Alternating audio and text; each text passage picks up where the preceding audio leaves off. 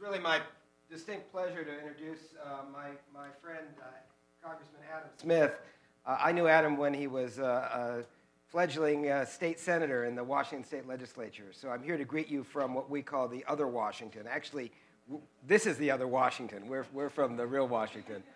I wanted to kind of share some thoughts I have about how Congressman Smith has really conducted himself over a incredible and very impactful political career. And to do that, I kind of want to make reference to two political titans from Washington State who, when Adam and I were coming of age politically, really dominated our delegation. And that was Warren G. Magnuson, or Maggie, as we called him, and Henry M. Jackson, or Scoop. And really, for about a 25-year period, Maggie and Scoop not only dominated the congressional delegation in the state of Washington, but really had huge impact throughout the United States. And they kind of divided up their portfolios. Scoop took care of the guns, and Maggie took care of the butter. And between the two of them, they did very, very well for Washington State, but were always scrupulously fair in their use of federal largesse. 50% of the federal money went to Washington, and 50% went to the rest of the country. And that worked very, very well for a long period of time. But in many ways, Adam really personifies and is the true heir to the legacy of Maggie and Scoop in two very significant ways that I wanted to share with you. Maggie always said, after he spent 30, 40 years in Congress, saw a lot of people come and go, and said in Congress that they're workhorses and show horses. And Adam really is the personification of a workhorse. He practices the art of legislation as a craft, not seeking the headlines, not seeking the blinking lights, but really delving into policy and learning about policy and if you spend any time talking to Adam, you see that really as he approaches a political issue, it's not from the standpoint of ideology, it's the standpoint of what's best for the United States, and taking the time and the thought and the foresight to look at public policy issues and look at policy from an objective standpoint, not in terms of what's going to further the particular flavor of the month, but further the interests of the United States. And that's really where Adam really is the heir, I think, to Maggie. But also with respect to Scoop, Scoop Jackson really was a very momentous figure in the development of American security policy. And Scoop always said that partisanship stops at the water's edge. Scoop Jackson was a very, very strong Democrat, but when it came to the national security of the United States, there were no Democrats, there were no Republicans, there was only what was right for the United States. And Adam, in an increasingly polarized and difficult political environment, has maintained bipartisanship in his stewardship on the House Armed Services Committee, working across the aisle with only one objective, which is what is the right thing for the United States, what is in the national security interest of the United States, and how can we as a nation move forward. So it is my distinct pleasure to introduce my friend of many, many years, Congressman Adam Smith.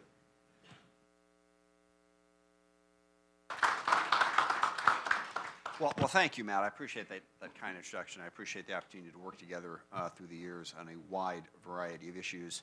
And I think this is a very important topic that we're talking about today, focusing on Africa, but focusing on what our national security interests are in Africa.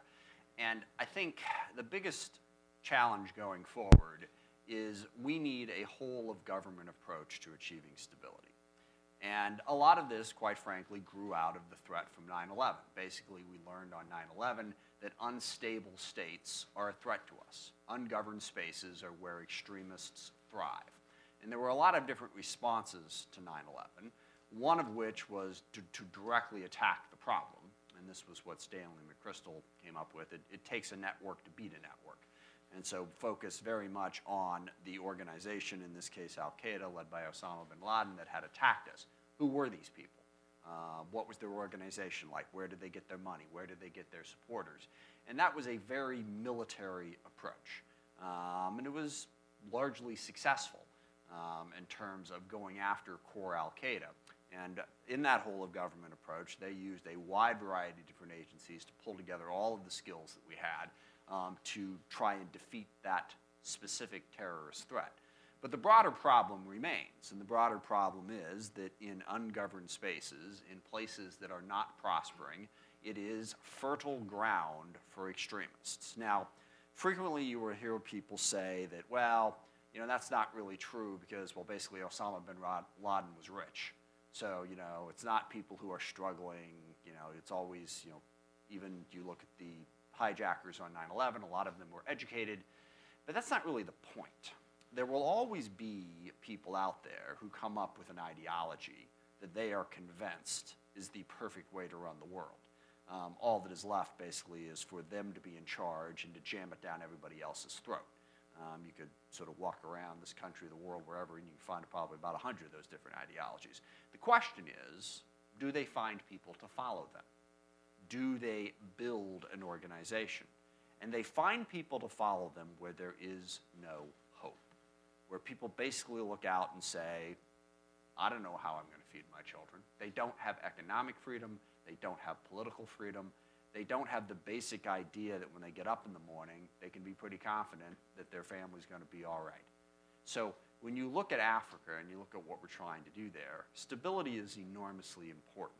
And I know Matt has done work in Africa, and I've done quite a bit of work with the State Department and USAID. So when we look at what we want to do there, I think we really need to look at foreign aid and development, diplomacy, and defense. How do we build up the capacity of governments in Africa to govern successfully? And there have been some successes throughout the continent. It is many of the fastest growing economies are there. The Millennium Challenge Corporation, when George W. Bush developed it, was aimed at that idea, was let's work with the governments to build sustainable governance. And it's rule of law, it's educating women, it's healthcare. All of those things contribute to a stable society. And that is where I think our focus needs to be, and diplomacy. The more allies we have, the better off we are. And even on the military side, when you look at the Horn of Africa, I always use this as a good example. In Iraq and Afghanistan, we've tried to fundamentally change those governments, and we've, invested an enormous amount of blood and treasure in both of those places. And then you look at Somalia, which has been a significant challenge, much, much smaller U.S. footprint, but we use diplomacy to build alliances with Kenya and Ethiopia and Uganda, and these countries have been helpful to us in making some progress in Somalia and stability, all at a much lower cost to the United States in both terms of money and in lives. But as importantly, it works better if you don't come in from the U.S. with the military and say, we're going to fix your country. Imagine here in the U.S. if some foreign military showed up and said, we're going to fix your country. It's not well received. Even in places that are desperate. I mean, some of them will accept it because they're desperate for any help they can get. But at the end of the day, if you're driving down the streets of your city and you see a foreign power's military driving down next to you, you're not happy about it. So we'd rather not do that.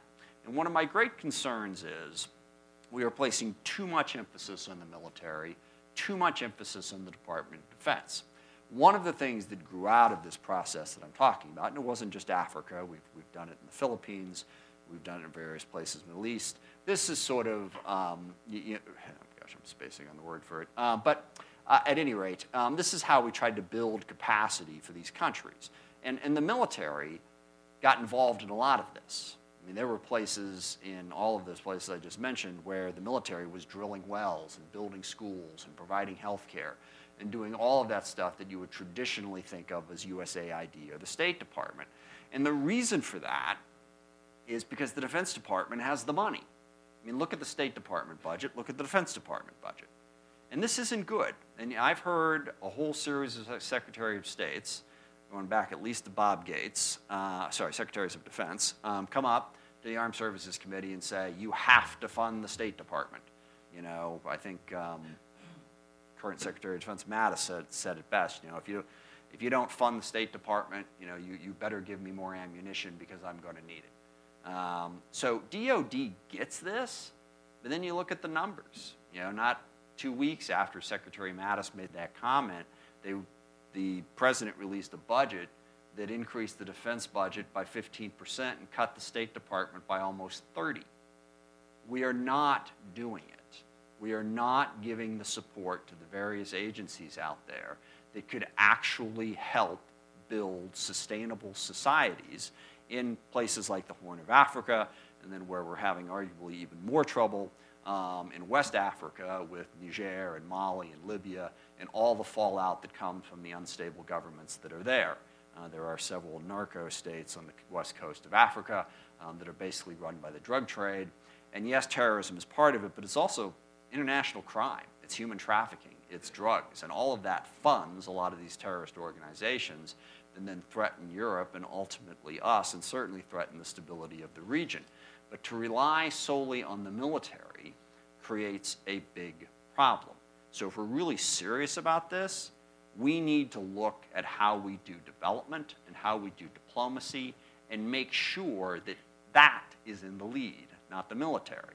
Last thing I'll say before sitting down, turning it over to the general and taking your questions is, now, there are things that we're doing in the military that do make sense. And part of this in Africa is training friendly governments so that they can provide security.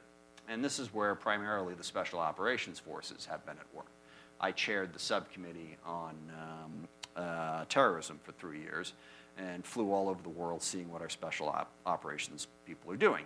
And, you know, you see a lot of this, you think of the special ops guys as the people who killed Osama bin Laden, you know, kick in doors and basically shoot bad guys. But they actually do a lot more than that. They are the tip of the spear also on development. They work with local people to develop their capacity, certainly in terms of defending themselves, but even beyond that, building relationships.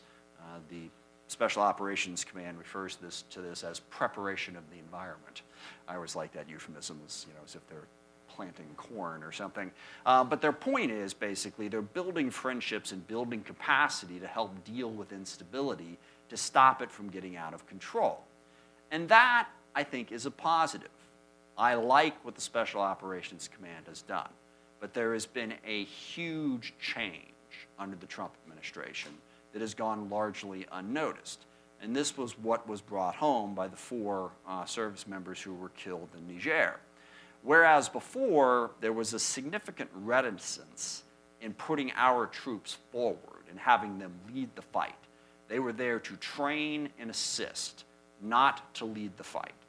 The Trump administration has pretty much left all of that behind. And in a number of places, not just in Africa, but elsewhere, we have our military out leading in a fight that the legislative branch in the United States, for the most part, we don't even know what's going on.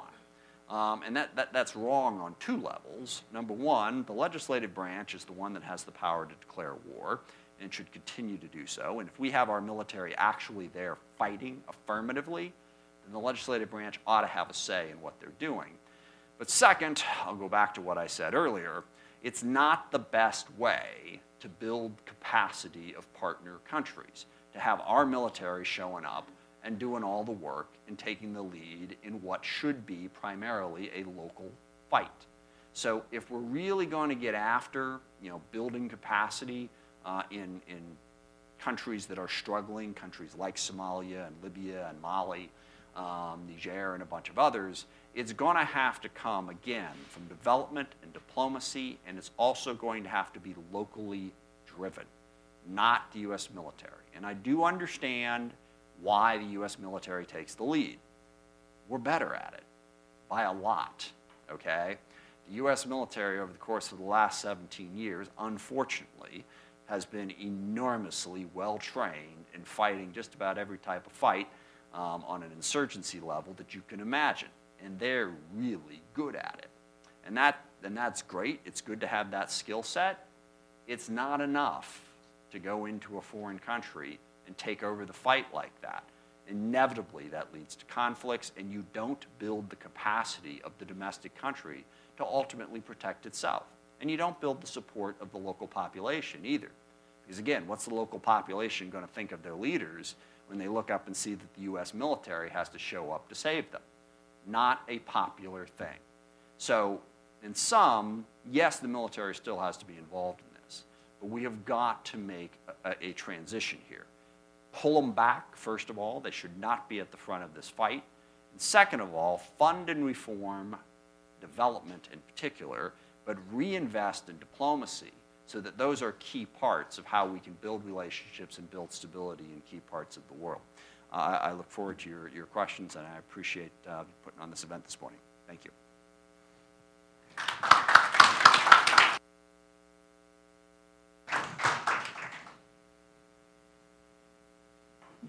So I wanted to kind of open things up. We've seen really in the last 12 months an expansion of our involvement in Africa at the military level. And my question to both the general and the congressman is how do we, and I want to kind of use this to kick things off, how do we continue to address what appears to be a growing security threat in Africa while still maintaining some control and keeping the situation from getting out of control? Well, let me start out and give the congressman a little time to catch his breath. First of all, I'd like to recognize that we have a true expert in the audience. General Carter Ham is here, former commander of Africa Command. I ought to corner him during this to chat with him about his experiences. But when we look at the situation, particularly in Africa, when I graduated from the University of Tennessee at Martin, I had a degree in agriculture and a commission in the Marine Corps, and I didn't know the two would be so intertwined throughout my career, but they have. When you look at one of the examples from what the congressman talked about in terms of using other than military force, when we were in Djibouti, we didn't have the capability to put it, nor did we want to put a lot of military forces in there. So we used economy of force operations, and one of the most effective task forces we had was a team composed of the well driller that he mentioned, a National Guard unit from Guam, and a veterinarian outfit from Georgia. Well, why were they so effective? Because they went out in the hinterland, where Djibouti is mostly rural except for one little city, and the economy is based on goats. And how the society functions is the women are responsible for getting the water every day to cook and sustain it. And the men take care of the goats. In that particular situation in the area, the women had to walk several miles to a well to get the water, and everybody knows that walking in those conditions is tough. And when Mama's not happy, no one is happy, and she wasn't happy after she had to do that, walk that far. And the goats were wormy, and high mortality rate among the offspring. And so the team came in, they drilled a well closer to town, where Mama didn't have to go as far, made her happier, and the goats reduced the mortality rate and increased the numbers. And what you had is an overall increase in society, and as well as the economy. And with that, you had a building confidence in the government and reducing the environment that's conducive to the growth of terrorists and others. And you look at other places across there, and sub-Saharan Africa, nearly 1 billion people live there, 1 billion people. And the USDA came out with an assessment for the next 10 years of what food security is going to be like yesterday, and it's pretty, good thing to read. We're going to be making progress in a lot of areas, but when you're talking about that area, which is seeing ISIS-like organizations grow, where you're seeing climate change, although USDA called it extreme weather events, move the desert south at about 1 mile a year. As you watch, and I've been there as late as last year, flying over Lake Chad and see the reduction and you see the movement of cattle south into the area where you have farmers operating, and you see the conflict that exists there. And those are the type of situations where a Marine with an M16 is useless. Somebody that comes in with ideas about how to make maximum use of the resources, brings in more vibrant seed, provides the capability to build infrastructure that supports the people, has the real impact. And those are two areas where we were successful in Djibouti, but it should have been the civilians instead of the military.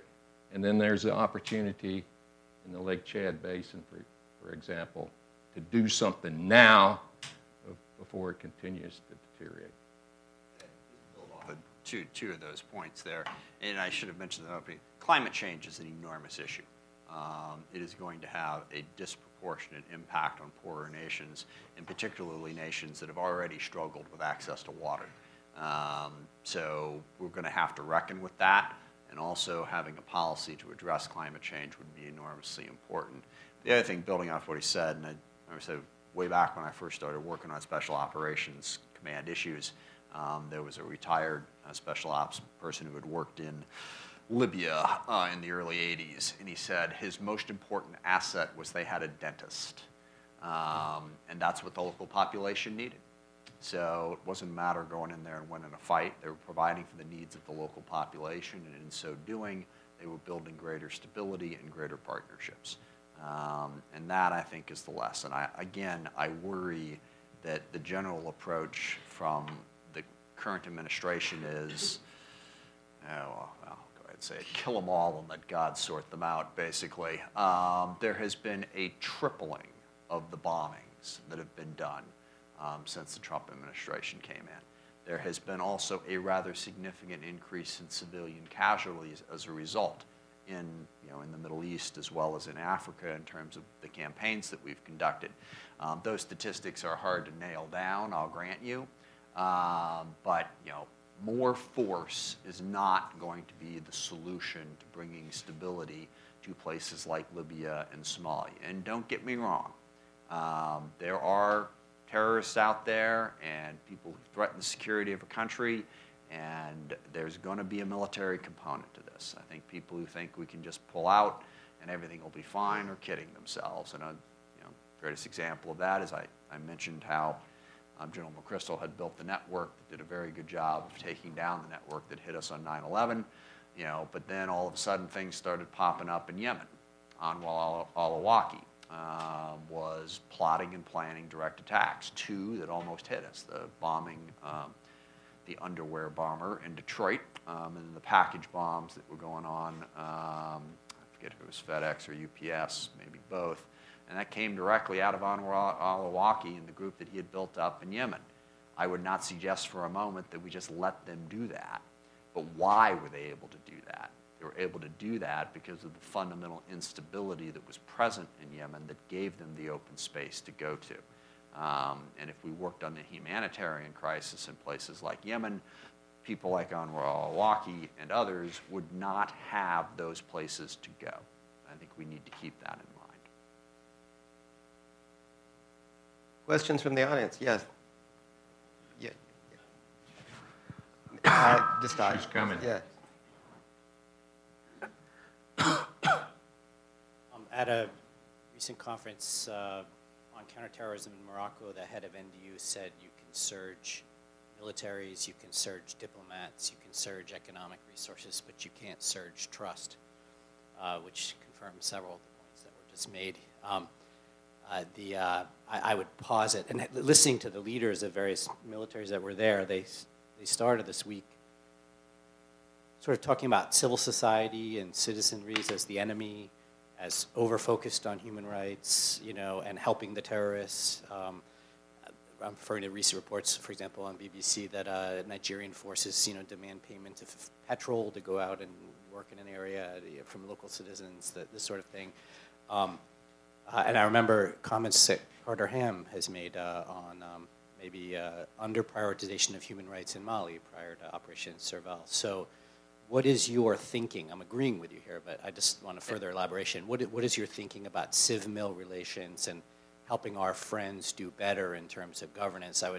One last comment, I would say that as I've traveled all over Africa and lived there for 12 years, I don't see ungoverned spaces as the main problem. I see bad governance, which is everywhere, as the main problem. That's very true.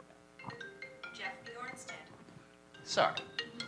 Should have turned that up. No, I think you're absolutely right.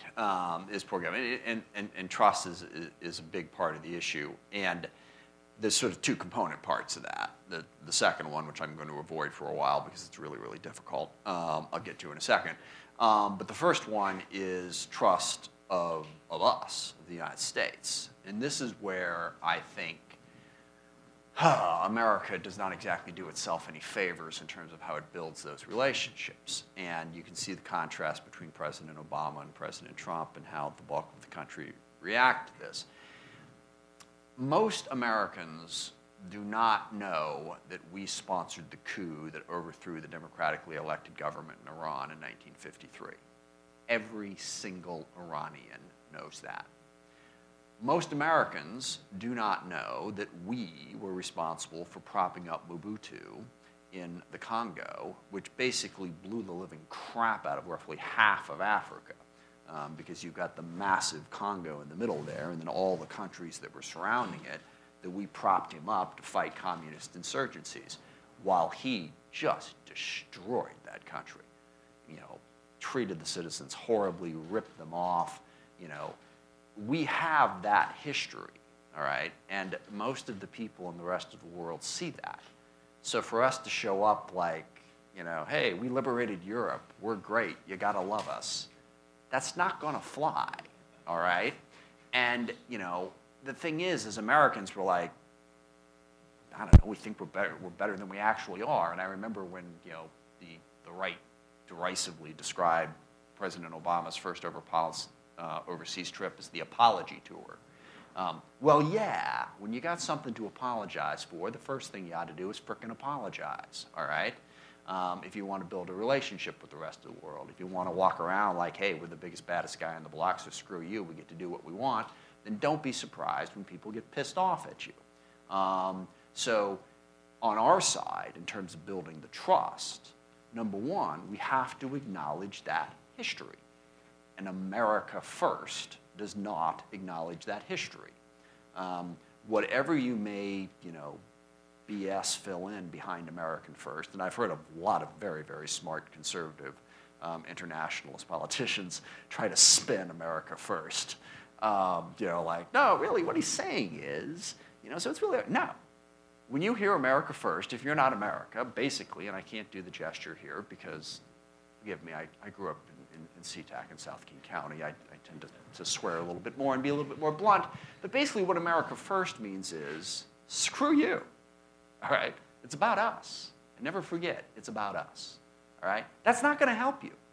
And we need partnerships desperately in the world right now. So that's what we need to do about us, is acknowledge what we've done in the past and try to make an effort to, in the future, say, look, yeah, we've got interests here, but so do you, and we want to help you. Now, the harder part is picking your friends.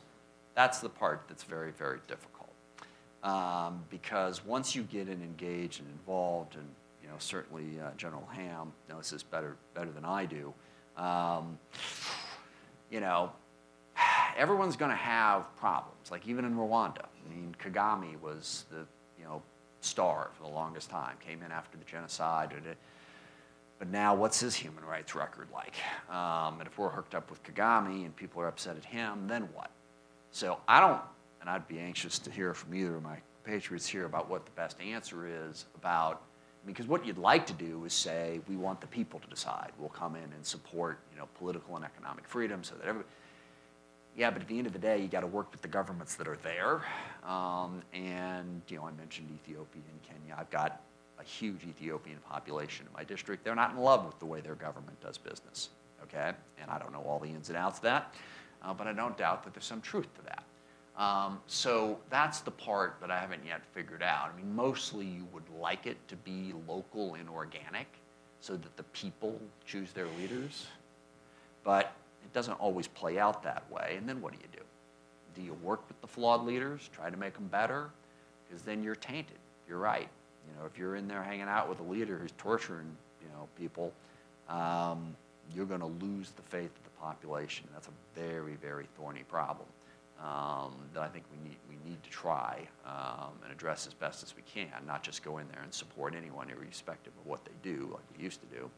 But even once you decide you're going to try to support the right people, it's not easy. I think in the military, we've got a couple of lines of operation. In regards to civil-military relations, first of all, in our schools that we have, and again, we bring in military people from all around the world. And in those schools, we emphasize the role, the major role of the civilian government's rule of law, justice, and that. And then when we do operations, civil-military affairs are a major part of what our plans are and how we are involved, whether it's Djibouti, Chad, Balkans, East Timor, places that I've been, all that has been an element of it where we know, and then again, my generation, Mattis and I are the same generation. Coming out of Vietnam, neither of us served there, and most of my group didn't. What we saw was the lessons that came out of that in terms of civil-military operations and the relationship with the government. And we also saw that, this is not about the gunfights. What this is about is being able to use all the elements of American power, and that is economic, diplomatic, development, even the social. I've been in N'Djamena, Chad, and kids coming down the street with T-shirts with Elvis on it. I mean, we overwhelm people with our society and our culture. I was in Cuba last year, and we're all over the place down there. So I mean, we have such food security. Our ability to share what we have, we're going to have to feed 10 billion people here in a few years. All of those are elements. And believe me, whether you're talking about Mattis or Carter Ham or Lee Gunn or anybody that's in the military, the last thing we want to do is fight. We're going to be prepared to do it. We want to use all the elements of our power before we have to do that. When we fight, we fail. Other questions? There's someone, right in the back.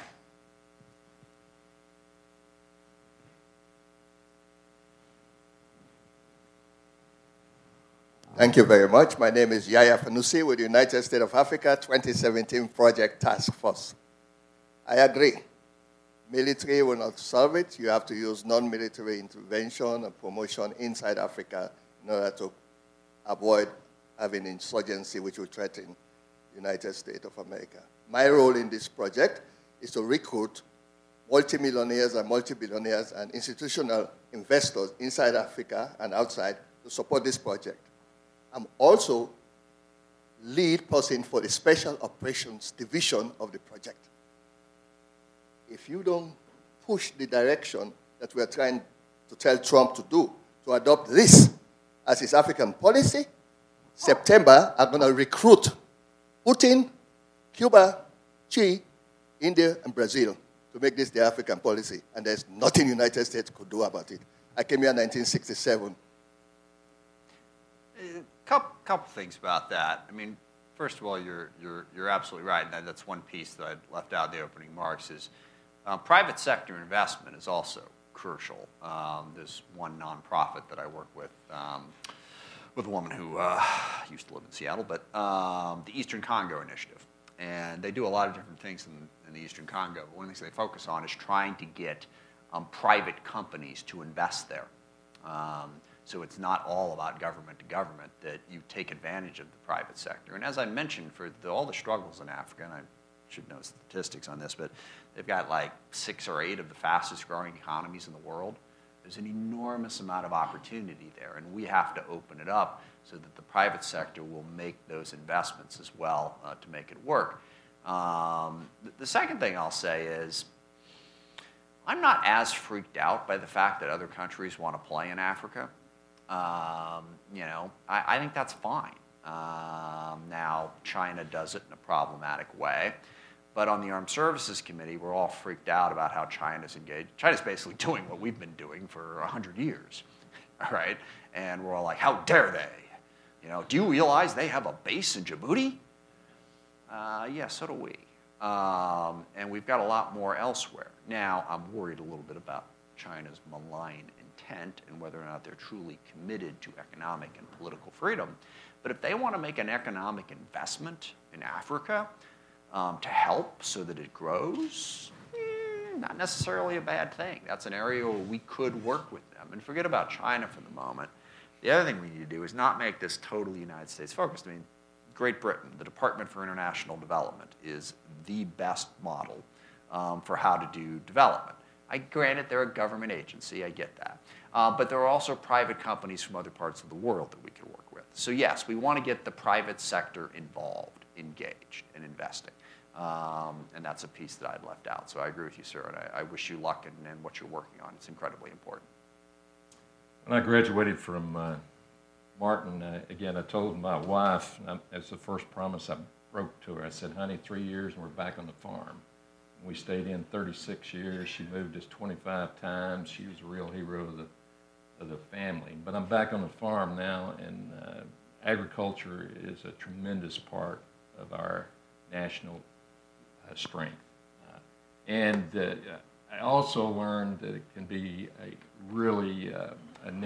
have a negative impact as well.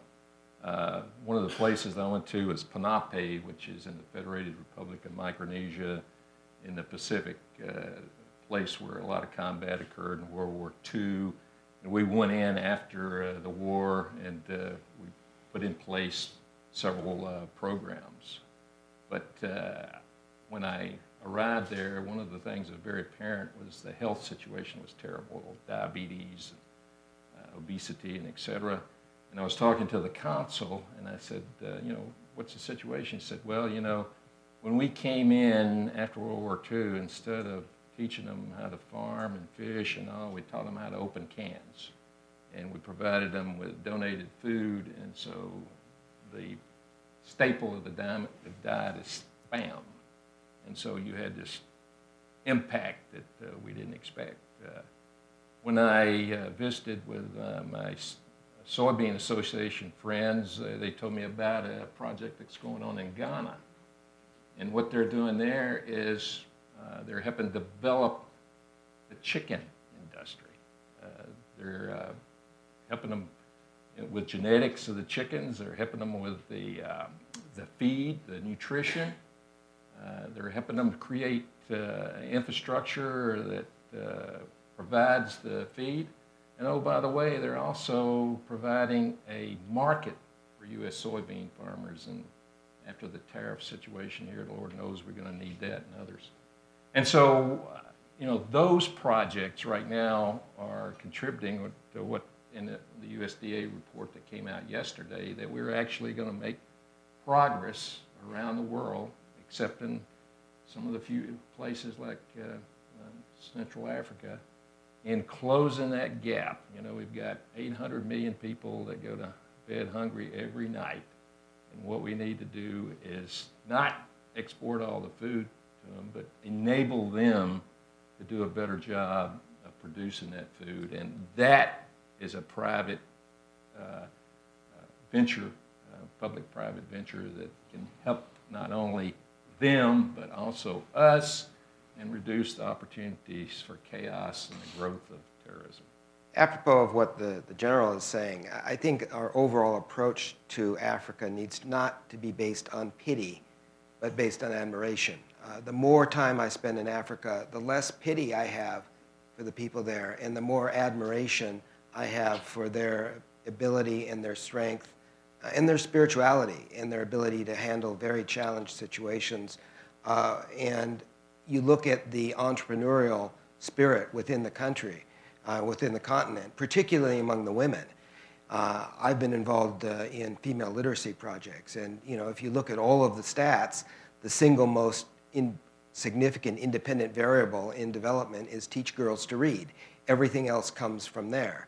And so I think as we approach Africa as a partnership where we both have opportunities, where they want to buy our soybeans to feed their chickens, that's the kind of approach that works better both from a strategic and a political standpoint. Yeah.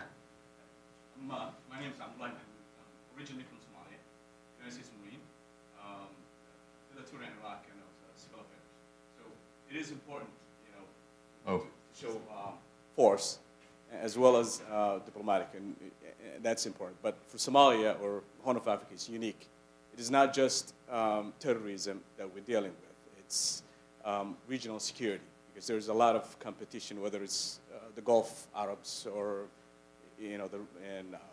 other countries like Turkey or Iran that has security interest in Somalia. So I think Somalia is not just, it has a lot of natural resources. So security will come when there's food.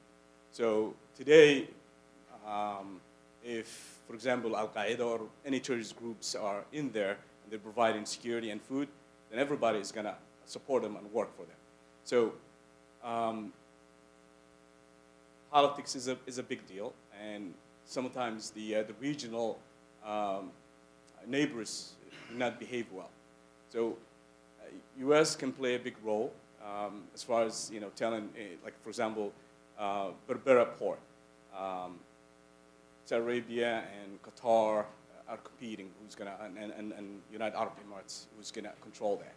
So these are the things. But the biggest thing is when there is food, or then there's going to be security. So I think there has to be a change, and we have to tell the regional neighbors to behave well. And that's all I wanted to add. You're right. Telling them to do that and getting them to do that are two different things. But at the moment, I'm worried that we're not even telling them. That's another part of this it's sort of hard to discern what the Trump foreign policy is exactly. But human rights and doing the right thing has definitely taken a back seat at this point. And I think that undermines us. Yeah, right there in the back. No, about halfway back. You. Yeah. First of all, thank you for coming here this morning. Your insight is very enlightening. We appreciate it.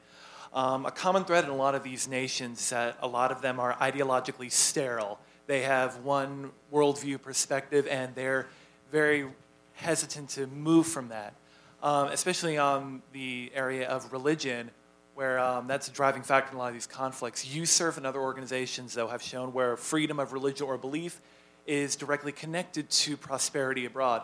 How can the United States, without stepping on First Amendment issues or interfering too much in local culture, promote a diversity of beliefs and worldviews to encourage tolerance with each other without interfering too much in that nation's culture? So, well, to begin with, we cannot call up dictators and congratulate them when they consolidate power. Would be a good place to start. And I said I don't know exactly what Trump's foreign policy is, and that's true, but an aspect of it seems to be a backing away from exactly what you said.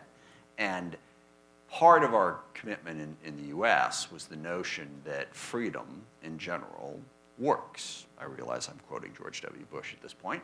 But economic, political, and religious freedom allows societies to prosper and reduces conflict.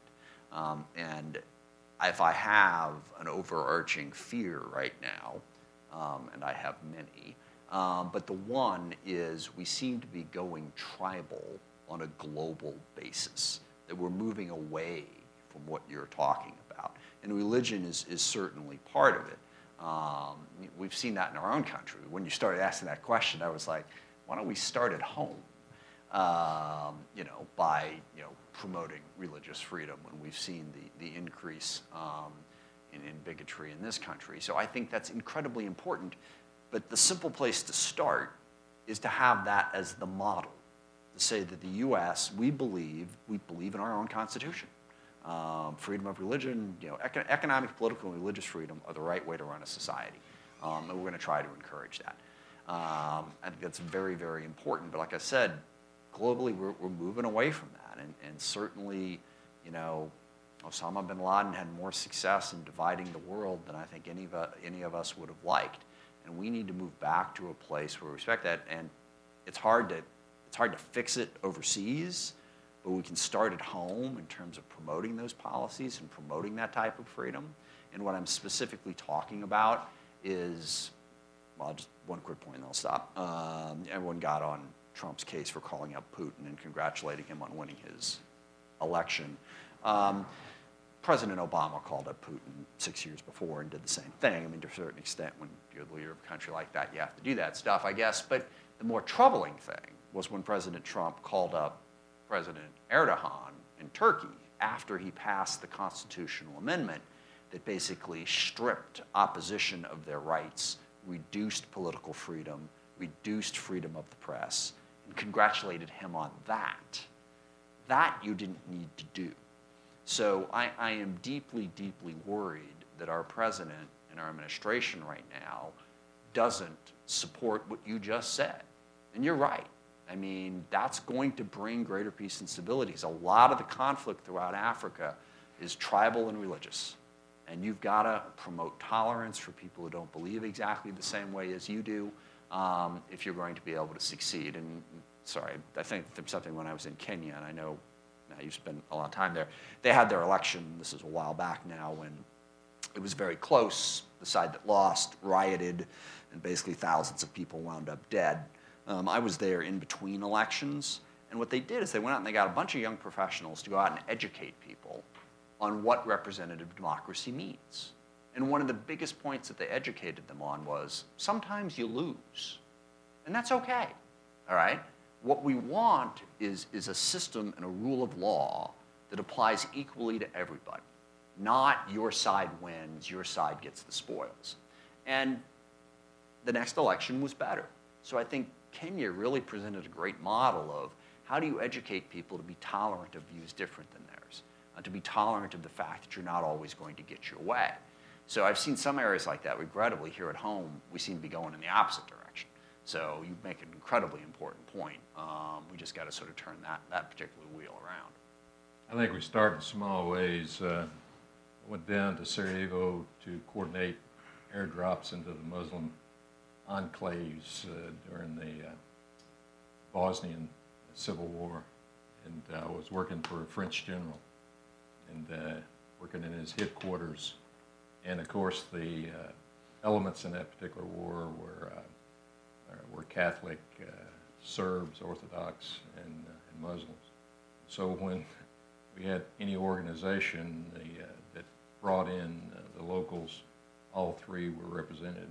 And it's amazing what happens when you have stimulation to work together and to cooperate and learn about each other instead of being on the opposite side of rifles shooting at each other. Much better said. Yeah, man with the beard right back. Yeah.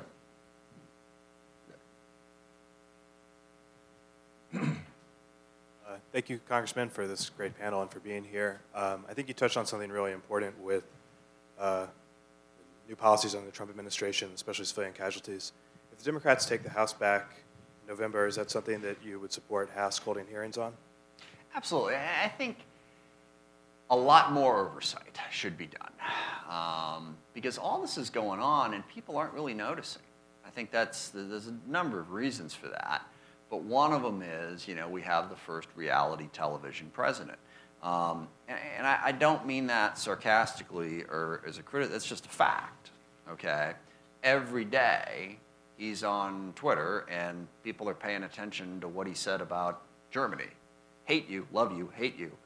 Whatever, and it distracts from any sort of focus on the policies. So I think most people don't know what has happened on this. So I think oversight would be important. The other piece of it, and I'm working right now with Congressman Khanna on something surrounding Yemen to try to get us to play a more positive role there and not support blindly the Saudi Arabia and UAE war in Yemen. But if we Democrats don't recognize that national security matters, that the DOD has a reason to exist, that we do face threats and defense is important, then our credibility is shot. And so we've got to acknowledge that there are legitimate roles for the military. I mentioned Anwar al-Awlaki. That's a very controversial thing. We killed him, and there's a lot of people who think that was wrong. I'm sorry, but if a guy's putting bombs on airplane, sending them to my country, I kind of want our government to kill him, okay, before he kills us. I would prefer, to be honest with you, that they capture him and they try him and they go through the normal process, okay? Would very much prefer that. But we need to be able to defend ourselves. So while we're increasing oversight, we also have to be knowledgeable about what the threat is. Now, I think the threat is blown way out of proportion, but it's still there. So I think that's going to be the trick. If we get control back, we'll have the opportunity to exercise oversight, but do we exercise it effectively in a way that actually changes the policy for the better? We have time for a few more questions. Yeah. Hi, I'm Scott Lansell with Geopol. It's a U.S. small business. I was thrilled to hear this discussion. It synchronizes very well with what was going on yesterday at the Armed Services Committee, talking about USAID, DOD, and State Department coordination across addressing a lot of the issues in the developing world, with Africa really being a hub of that. I'm curious whether you feel that the agencies that are involved in the African environment truly have a pulse on what the people are saying in Africa, talking access to people beyond just the capitals, just beyond the people that are on their smartphones, or beyond just general perception. Is there ability to reach out and understand what's going on to help predict potential emerging threats or changes in behavior, and maybe tapping into one of the other respondents, a concept about a better understanding of local appreciation? Quickly, no, I don't think we do, and I think a big part of that is we don't have the resources for either at the State Department, USAID. They're doing the best they can with a very, very limited budget. Yeah, at the very back. Yeah. Thank you for taking my question. And Congressman, thank you very much for your support of special operations. Two very brief questions. First, regarding the national security strategy, and both of the questions actually do have to do with messaging. The national security strategy focuses on business and focuses on economic ties to Africa. My concern is whether or not you are addressing or encouraging Congress to address the perception of neocolonialism that's coming through business ties and that's coming through U.S. businesses and small businesses encouraging liaison. And there's very little that's been said regarding encouraging the local entrepreneurs above the individual microeconomic conductivity. And the second question has to do with, again, U.S. messaging regarding African foreign policy, that most of the time when we hear Africa foreign policy, it doesn't segment into the 54 countries and address the direct bilateral relationships that could be grown a bit more. And I was wondering your perceptions on the reception that the United States might get if we did actually do more of the advertising and messaging about the stronger bilateral relationships that we have. Thank you. I think that would be incredibly important. Again, that's primarily a resources and focus issue. And, it's been well documented that there are a lot of positions unfilled at the State Department and elsewhere. And, so yes, country by country, instead of treating Africa as one big, amorphous place, bilateral relationships would help, increase our understanding and also the respect that people have for us. And I totally take your point on U.S. corporations. part of the reason we propped up Mobutu was because of anti-communism, but part of the reason also was so U.S. businesses could go in and do what they wanted, and people are aware of that as well. So I think there's a lot we could do on that, but you said it best. The best thing we could do is support and encourage local businesses in their growth and opportunity. Partnerships with U.S. companies, and that's really the problem with the Chinese model is, yeah, they'll help, but it's got to all be their company, their jobs. They're not really helping the local population much. So I totally agree with what you said. That would be one of the best ways to improve relationship. Yes, sir.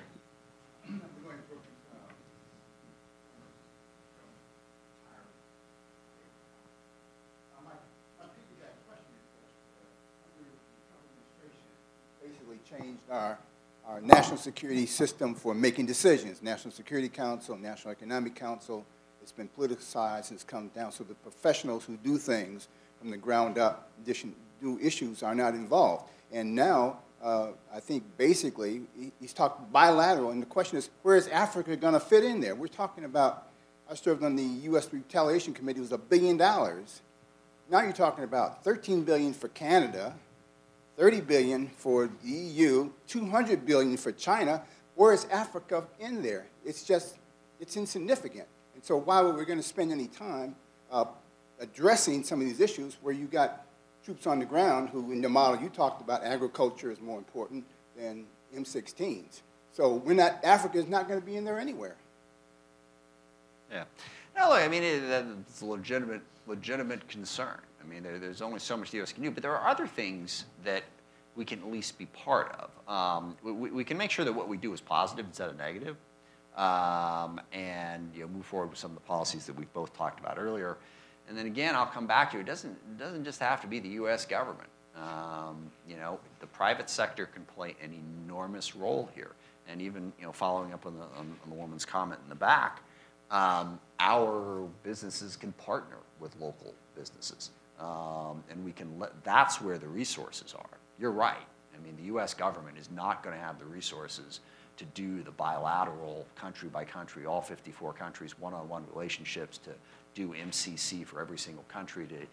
We're not going to have the resources to do that, but we can make sure that what we do is helpful, and then really, the resources lie on the private side. And we can partner with U.S. and other foreign companies as well to help grow economic opportunity in Africa through that way. That would be one way to leverage resources. But no, I don't want to create any illusion here that we're going to dedicate 50% of the State Department's budget to building relationships in Africa. There's a lot going on in the world, but we can do better than we're doing right now, even within the resources that we're using. We have time for, General, go ahead. We have time for one more question. Yeah, sir, in the orange shirt. Thank you so much. I'm Theo Sittler from the Friends Committee on National Legislation. And Congressman, I'm really heartened to hear your support for diplomacy and development, particularly in terms of funding. Over the last, since the Trump administration came in, it's been great to see the bipartisan pushback against the cuts in the 150 account that the White House has proposed.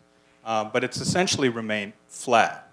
And what I'm hearing you say today is that we need to continue to increase our investments in diplomacy and development, and particularly in conflict prevention and peace-building initiatives. I'm wondering, from your perspective, what the appetite is on the Hill, both from Democrats and perhaps from Republicans as well, to make those increases, to actually think through, strategically invest in conflict prevention and peace-building initiatives on the continent and perhaps elsewhere as well. Well, I think there are some positive developments happening. And I'm working together right now with Ted Yoho, who's the co-chair with me of the Caucus for Effective Foreign Assistance. And all I knew about Ted Yoho when I first heard that he took over for Andrew Crenshaw, who I was working with in the first place. There was some article in the New Yorker after Ted had gotten elected about how he was the definitive Tea Party lunatic, basically. He's not. He's a veterinarian. He's very interested in this stuff. We co-sponsored right now the BUILD Act, which is designed to increase the amount, what OPIC and other investment, U.S. government investments in other countries can be, and to improve that. And now we're working on some new ideas to do that. So I actually think there is an appetite in a bipartisan way to really focus on improving development. The only sort of but to that is within a very limited resource environment. We're not going to have a ton of money for this, but I think there is bipartisan support right now for focusing on development more and doing it better. Well, I want to thank the General and thank the Congressman for coming. This has been a very, very informative and helpful conversation, and I'm very, very pleased that we ended it on this bipartisanship. So thank you very much.